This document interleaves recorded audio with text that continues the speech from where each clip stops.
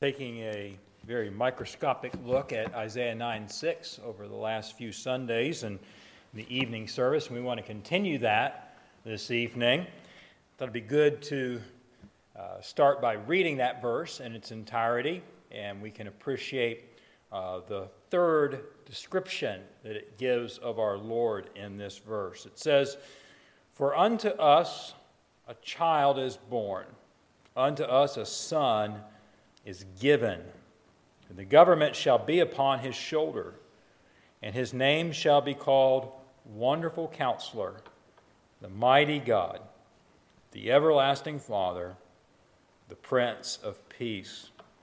Of course, the significance of what's being said there goes on into verse 7, but we'll stop there because we're looking at these four different descriptions of Christ, as is mentioned here. And we've already talked about how he is the wonderful counselor, and then last Sunday, the mighty God. And today we want to look at this very interesting description of Christ being the everlasting Father. General Douglas MacArthur was quoted by saying, "By profession I am a soldier and take pride in that fact, but I am prouder, infinitely prouder, to be a father. A soldier destroys in order to build. A father only builds, never destroys. The one has the potentialities of death, the other embodies creation of life. And while the hordes of death are mighty, the battalions of life are mightier still. It is my hope that my son, when I am gone, will remember me, not from the battle, but in the home, repeating with him our simple daily prayer." I don't know that Douglas MacArthur was a believer, but I think he did speak truth as he gave that very salient quote that I just gave to you. Fatherhood, it is a key support beam. It's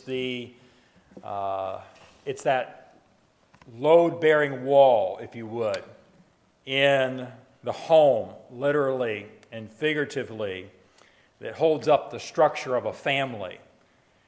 That's not to say that the other roles aren't important, but we have problems in families today largely because fathers are not assuming the roles that God would have them to take. If we want to see stronger homes, we need to equip and pray for our men to be the fathers that they need to be. It's not just enough to bring home a paycheck. That's not all that's involved in being a dad. The Bible does tell us if a man doesn't provide for his family, he's worse than an infidel.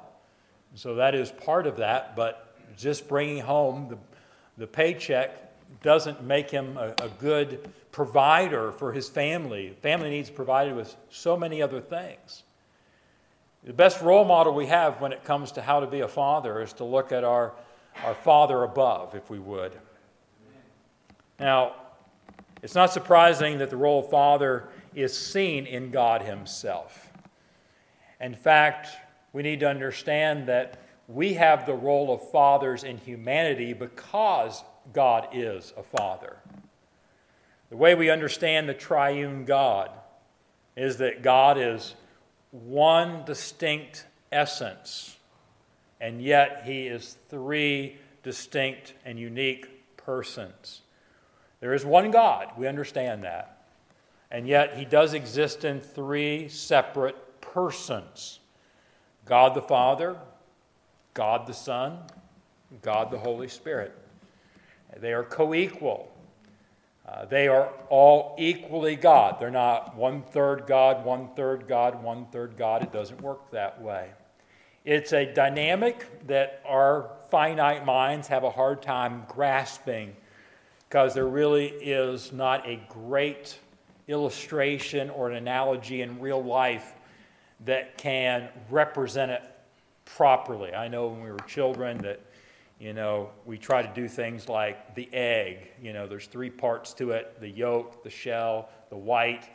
But yet, you can't say of each of those components that they're all 100% the egg. There are three pieces of the egg. Well, God the Father is not just part of God. He is all God, and so the Son and the Holy Spirit. And as we read our Bibles, we see references to God the Father. We see references to God the Son. We see references to God the Spirit. We see a lot of relationship between God the Son and his Father as he comes to earth and talks about his relationship with his Father. I've come to do the will of my Father that sent me. So it may seem very strange for us to be looking at a passage that's concerning the Messiah, and we know if it's talking about the Messiah, and it is because what did the first part of the verse say? It's a child is being born, a son is being given, the government's going to be upon his shoulder. Well, who's that? That's Jesus, right? That's Jesus Christ. Well, who is Jesus Christ in relationship to the triune God? He is God the Son, and yet here he's called the everlasting Father. So it might seem a little bit of a conundrum for us here in doing so. And yet there is a paternalness. There is a fatherliness, even to the Son. Consider a couple things. When the Bible talks about Christ in us as believers, we understand that he is in us in the person of the Holy Spirit. Bible says, Christ in you, the hope of glory. And yet Jesus said, I'm going to go away. And he did go away, right? They watched him go up into heaven. And he said, I've got to go away so that I can send the Comforter to you. And we know that who is in us is the Holy Spirit, because our body is that temple, 1 Corinthians 6 talks about, of the Holy Ghost, which is in us, which we have of God. We're not our own. And so, is Christ in us? Well, Christ is in us in the person of the Holy Spirit, we would say. They represent one another in the triunity. Jesus even said, with relation to his Father, in John chapter 10, verse 30, I and my Father are one. So, while they're distinct, you can't segment them apart entirely.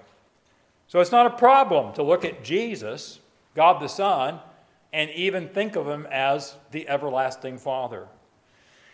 So why would he be called the Father? Why not just give that strictly to God the Father? Well, a primary role of a father is to nurture. Ephesians 6:4 charges dads, right? Talking about earthly dads now, earthly fathers.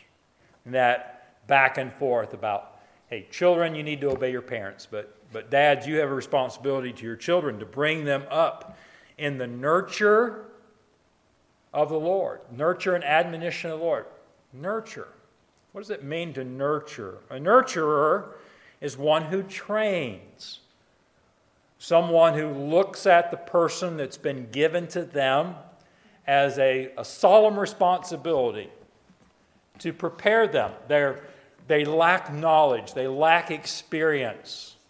The nurturer is going to look at them and saying, okay, how can I train them? What can I say to them? What kind of experiences should I put them in? What kind of guidance should I give to them? How should I let them move along before I step in and intervene in situations? A dad does that for their children, right? You realize, they need to mature. They need to step out a little bit. So you put them in those situations and you come along and you teach. You prepare them in advance. Everything from getting them ready to drive a car. You don't just say, well, here's the keys. Figure it out. We wouldn't do that. Hopefully a good dad won't do that with any area of life. You look at your children and says, they're going to need help about relationships with other people. They're going to know how to handle their friends. They're going to need how to handle those that have animosity towards them. That's all part of the nurturing process that a good father does. He trains his child in all areas of life. How to have good discipline. How to be a person that has honesty. To value the truth. to be a person of integrity, that people would look at them and say, they have character. That you would train them to be industrious, be hardworking. And on we could go, right? There's so much. And usually as dads, we realize it's at the time that they're getting married and they're leaving home, you realize, but there's so much more, you know? Did I instill enough in them? Did I nurture them properly? And really, even after they leave home, that role doesn't end entirely. You continue to nurture them over the phone and visits, even into their adulthood. Even when they start their own home, there's still a nurturing that's going on. Within the role as a nurturer is the providing of a trusted care. You know, children are completely vulnerable.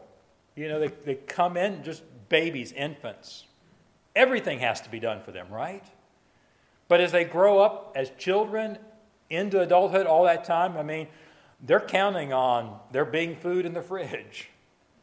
They're counting on that they're going to have clothes. They're counting on these things. And so there's a faith there. There's a trust in their own care. That you have their best interest at heart. That is why in Genesis chapter 45 and verse 8, it's the story of Joseph, the Joseph of the coat of many colors. And he's in Egypt.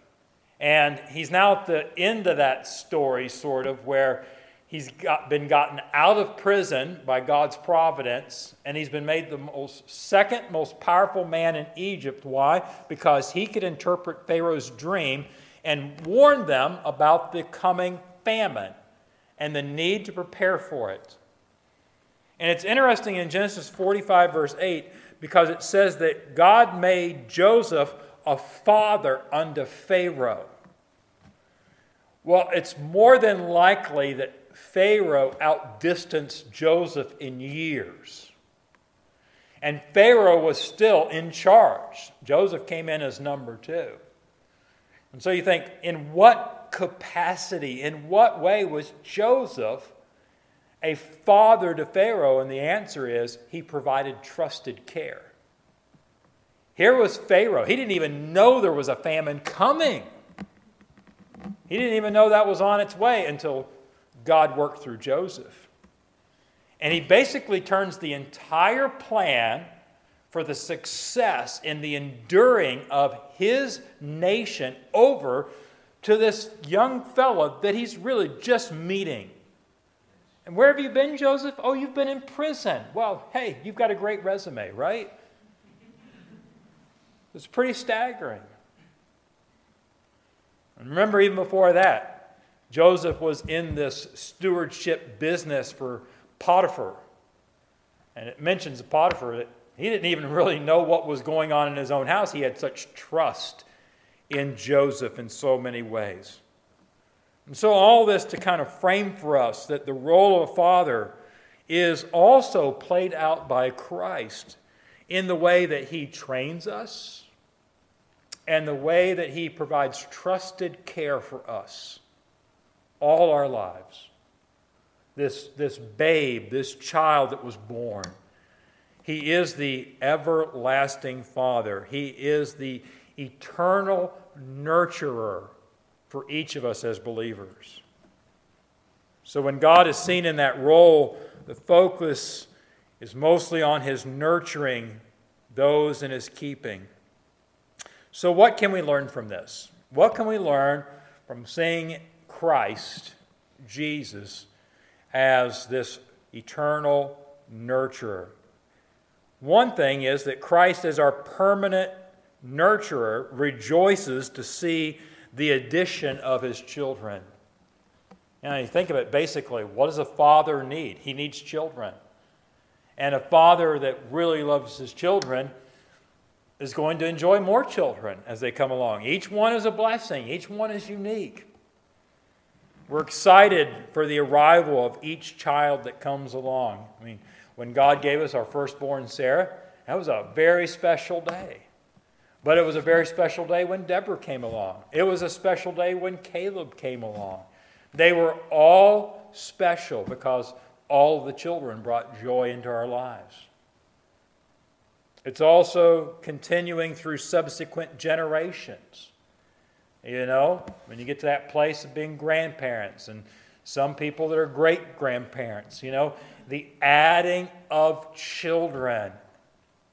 Isaiah 53 verse 10 teaches us that although it may seem odd that the Father was pleased to bruise his Son, it was because of the wonderful results that would come from the suffering of his Son. That's what it was. It wasn't that God was like, can't wait to see him wince in pain. No, he was looking beyond that. Just like Jesus was looking beyond the cross to what it was going to accomplish, so the Father was doing that. And it says in Isaiah 53, verse 10, one of those results is, he shall see his seed. Christ going and facing that realizes, but because of this, there is going to be this wonderful legacy. There's going to be this wonderful family tree, spiritually speaking, that's going to develop. Christ lives and witnesses the expansion of his seed every day. There is joy in the presence of the angels when one sinner repents. And I've often thought that it's interesting, it doesn't say there is joy, by the angels, but it says there is joy in the presence of the angels. Is that perhaps Jesus himself rejoicing and the angels witnessing Jesus, saying, yes, another child is added? How exciting that is. The commentator Barnes mentioned this. There may be emphasis on the word see. He shall see his posterity, for it was regarded as a blessing not only to have posterity, but to be permitted to live and see them. Hence the joy of the aged Jacob in being permitted to see the children of Joseph in Genesis 48, verse 11. It says, and Israel said unto Joseph, I had not thought to see thy face, and lo, God hath showed me also thy seed. Here's this elderly man thinking that he would never see Joseph again. He thought he was dead. Not only does he get to see his son Joseph, he gets to see the children of Joseph, his grandchildren through him. That was a great day for Jacob, great day for Israel. As we have baptisms here, can you imagine the elation? Can you imagine the celebration in heaven that there is someone that is snatched from the family of Satan, from the presence of darkness, that there is triumph of the Lamb of God again in the life of a single soul, brought into the fold by the redemptive work of Christ, that his work is not in vain, another brother or sister added to the family of God. Hallelujah! You know that Christ, in his paternal sentiment, is excited to see the addition of children into the spiritual family. Secondly, Christ as our permanent nurturer provides us with ongoing gentility. Now, I know not every earthly father has a gentle side, but we understand that the blueprint of Scripture describes what ought to be expected. This doesn't mean that there isn't a masculinity. You can be very masculine and still have a gentility about yourself, a tenderness. Why do we say that? Because Psalm 103, verse 13 says, like as a father pitieth his children, so the Lord pitieth them that fear him. Sometimes people think there's a dad and he's pushing his children, and he might think, doesn't he have any compassion? Well, that dad in his heart probably does have great compassion. It's his pity for them to look beyond the discomfort they're facing at that exact moment, knowing that this will help equip them for a greater challenge down the road. That's why I've often thought, dads make great coaches when it comes to sports, because, there's that dad heart that coaches can have, and look at those team members like they're his kids. Push them, get all he can out of them, motivate them. And it may seem he's being harsh. But actually, he's equipping them, preparing them for harder days. Isn't that what a father does spiritually as well? Sometimes we might have a day and we think, God, do you like me? You're being a little tough. Maybe it's the practice rounds. Maybe it's the training. And there is gentility. There is pity. Because God says, I am bringing this into your life. And I'm really being gentle because something else is coming later on. The word pitieth is not just feeling sorry for them, but literally the Hebrew word means to soothe them. The idea might also be the idea of a father picking up his wounded child, providing comfort after a traumatic event. For the little one, it might be a tricycle accident, and you swoop them up in your arms. And could be the dejected, disappointed son or daughter after a sporting event that is just crushed because, they blew it somehow. And there's the arm around that child to kind of bolster them and encourage them. It could be that they've been abandoned by a friend. It could be an adult child that's gone through a breakup in a relationship.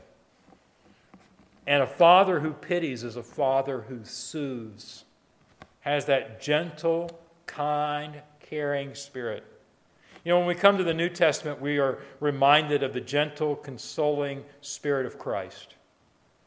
All believers can appreciate that in him. For instance, in 2 Thessalonians 2:16 and 17 it says, Now our Lord Jesus Christ himself and God, even our Father, which hath loved us and hath given us, and here's the next phrase, everlasting consolation. What is that? That is soothing that never ends. That is the spiritual arm around the shoulder. That is God picking us up when we have been injured. He has given us everlasting consolation and good hope through grace. Comfort your hearts and establish you in every good word and work. So it works like this. You find yourself really getting off track in your faithful walk with the Lord. It happens, unfortunately. And it doesn't take much, does it, for us to just begin to move off of the main path. Fortunately, the Holy Spirit stays with us, right? Amen. He doesn't leave us. He's inside, resonating. And through that work, we realize, I've been wrong. And hopefully the next thing that we do is we repent. Change our minds that leads to a change of actions. And Christ restores every single time. God is faithful. If we confess, he is faithful. Right? Mark it down, friend. There's not going to be that times like, you know what? You run out of your list. You run out of your opportunities of second chances, friend. God doesn't handle us that way. Amen. The offense is always put away. Always. Folks, what kind of consolation is that? Just bask in that for a minute. I was able to come to God. I was in the wrong. I asked his forgiveness, and he forgave me and restored me. He set my feet back on that rock again. It's of the Lord's mercies that we are not consumed. Lamentations 3:22 tells us. So what is the point of our restoration? Just say, hey, it's good to be back in the good graces of God. Well, it is, but it's not just so we can just kind of sit and soak it in. Because at the end of 1 Thessalonians 2:17, it said that he established us in what? Every good word and work. He wants us to come back to that life of service. He wants us to not only be getting the good word into us and enjoying the good work, but this is the idea is it's time to get back busy serving me, Jesus is saying. But how does that come about? It's through the gentility of Christ. He doesn't have to be harsh. Doesn't take the lightning bolt, right? It's the goodness of God that leads us to repentance. You just start seeing Jesus and you realize, shame on me. I have been a so-and-so, and he's been nothing but good. How can I not come back to him? You see, there's that gentility in his paternal nature. Thirdly, Christ as our permanent nurturer perpetually bestows blessings on us. It doesn't stop. And, the Bible even tells us that he causes the rain to fall on the just and the unjust. A good father is also a cheerful giver. He avidly engages in the greater blessing of giving. It is good. It is a blessedness to receive. We know that because we like receiving, but it's more blessed to give than it is to receive. And a father knows how to give. Fathers enjoy witnessing the elation of their children.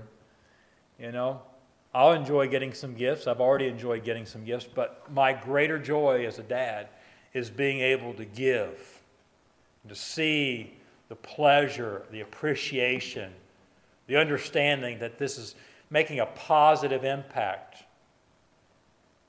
Seeing a thoughtful gift was given. Ultimately, all blessings originate with our divine parent above. All blessings. You say, well, this blessing came through, my friend over here.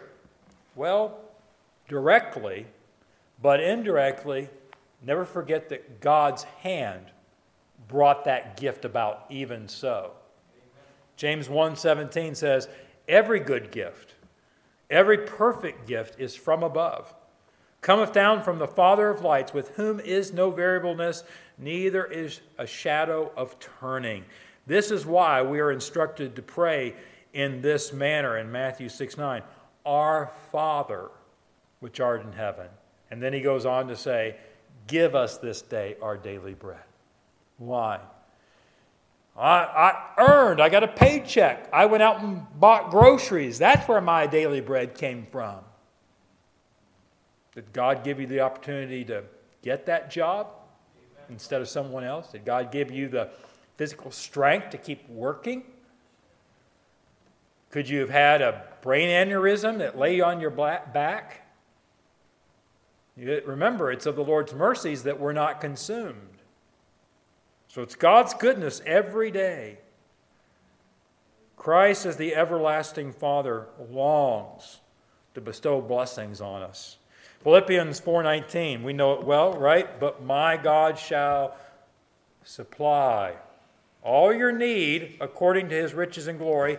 But then don't forget this phrase, by who? Christ Jesus. He's the nurturer. He's the one. God is supplying it by Christ. So what need do you have tonight? Could be something of a physical nature. It could be something of wisdom. It could be some spiritual struggle you're going through, some emotional issue. Whatever it is, by Christ Jesus, God's going to supply that need. That is a promise. So come to Christ. Come to him in a spirit of faith. Remember the centurion there in Matthew chapter 8? Here's a Gentile. Often the Gentiles really shone in the presence of, as far as their faith, right? They put a lot of the Jewish people almost to shame as far as really getting it. Now, there were only a few of them, mind you, but they're highlighted. But when they show up, it's like, wow, here's this centurion. He's got a servant. It's on death's door. He's like, Jesus of Nazareth, he can help. And so he informs Jesus of the need. He tells him of the need. He implores him for his help. And he honors him by expressing the faith that he needs, that Jesus, all you've got to do is but speak the word only. You don't need to follow me back to my house. If you wanted to, you could come back and put hands on him. But honestly, I'm sure, I don't know if he was thinking, I'm sure you're a busy guy. You got someplace else to be. I really don't want to interrupt your schedule.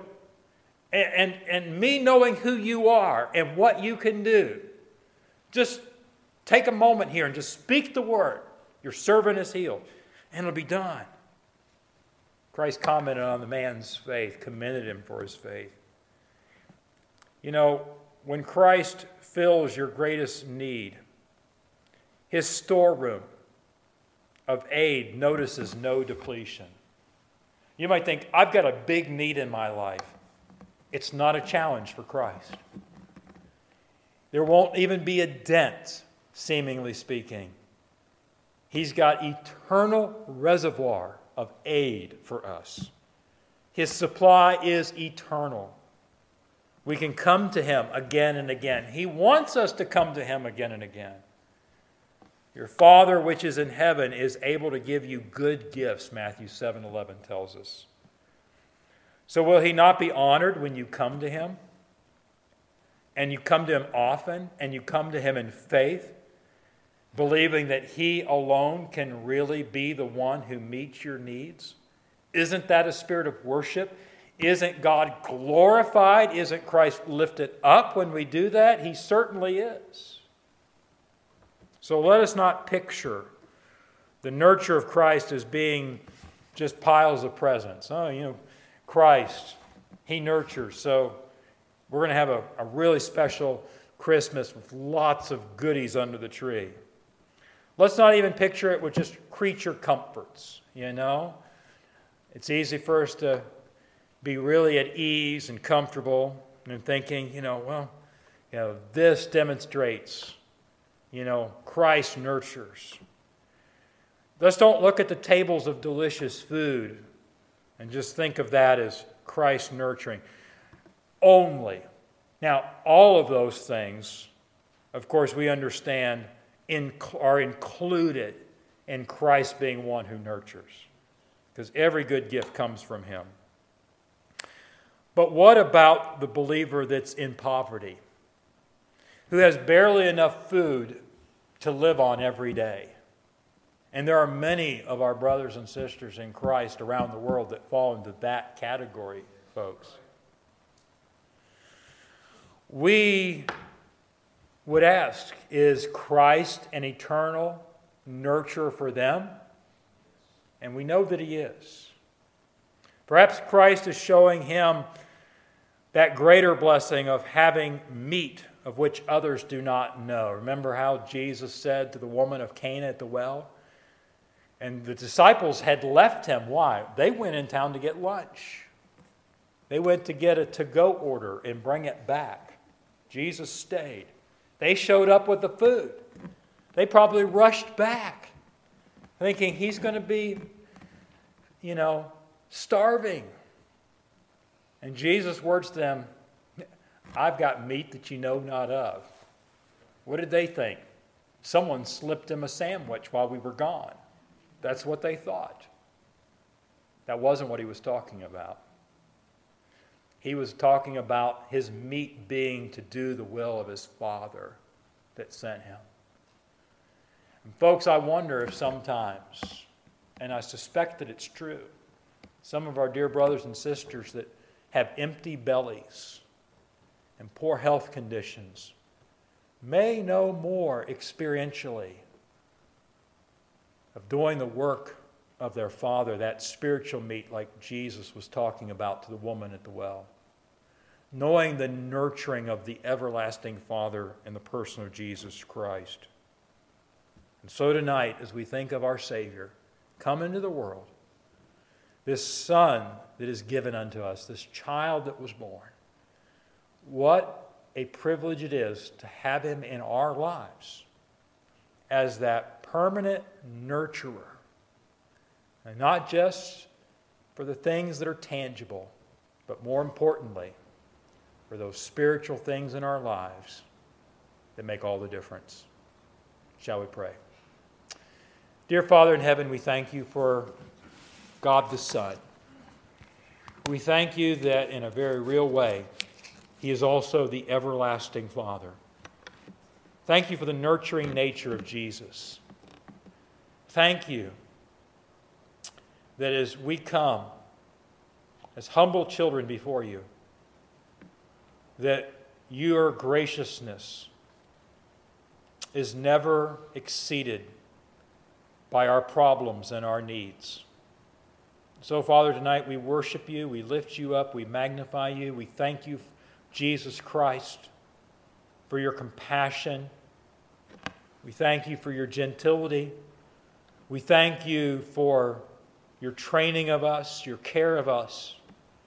And so, Lord, may we carry these wonderful truths with us and rejoice in them as we even part from this place tonight. We pray in Christ's name. Amen.